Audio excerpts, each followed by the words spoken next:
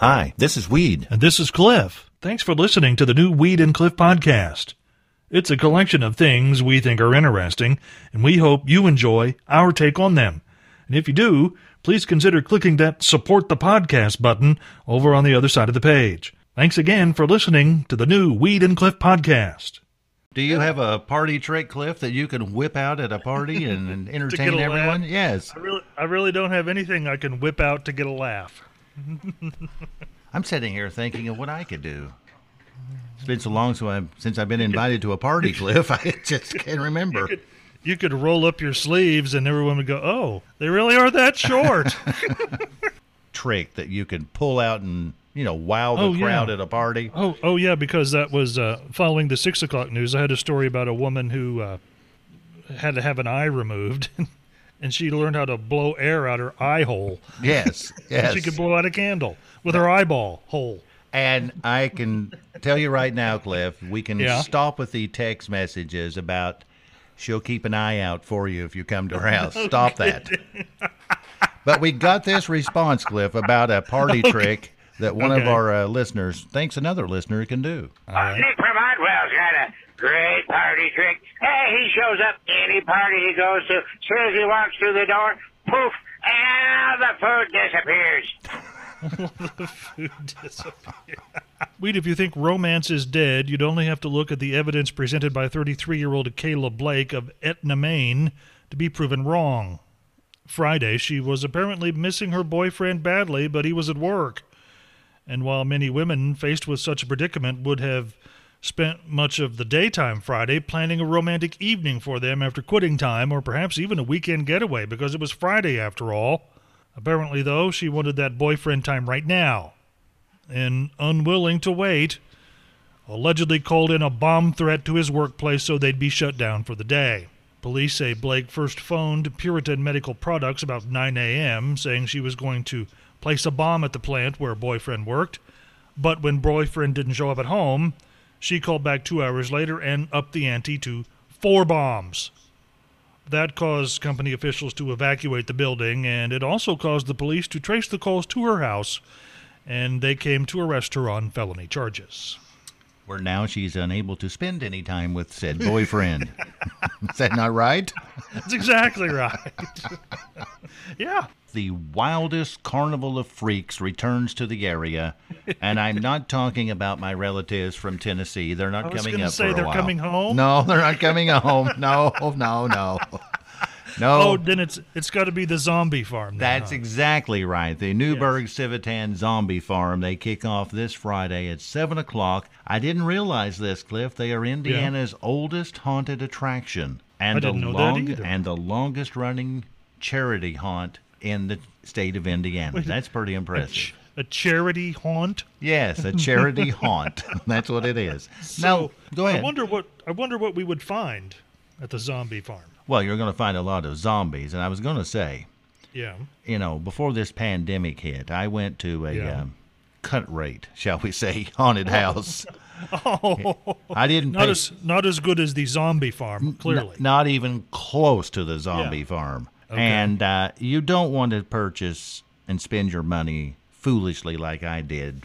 At a cut-rate haunted house. No, it was probably 2018, I think I went to this thing, because it was cheap, and I thought, well, I'll just go in there and get a little scare. And basically the whole thing was Wolfman wouldn't stop sniffing me. There was a wolf man. Yes, he wouldn't stop He wouldn't stop sniffing you? Right. Was he sniffing your ass? Yes, he was. So you had a wolf man sniffing your backside. Yes. And he followed you all the way through the haunted house. Exactly, and nothing was scary except for him smelling my buttocks the entire time through it. So, no, spend the right amount of money and go see a good one. Wolfman sniffing my buttocks. Cliff, I thought we were done with this. I thought we were done with this and would never have to worry about it again. What's that? But it's back. Costco is putting some purchase limits on products like toilet paper and paper towels and bottled water and cleaning products. Costco. Okay. They say there's plenty of merchandise, but there's a 2 or 3 delay in getting it to the stores. Okay. Now, I was sitting here after I read that, and I thought there's got to be a way around this. And I'm thinking I've got it, Cliff. All right. If you go to Costco and you pack say 8 24 packs of toilet paper, because who doesn't need an 8-pack of 24 rolls of toilet paper? And they try to stop you from doing that. Okay. You just tell them, Yeah. these are Christmas gifts. Are you saying I can't Christmas shop early in this place? Is that what you're saying? You don't allow early Christmas shopping? And I think maybe you can get by with it, Cliff. Probably not.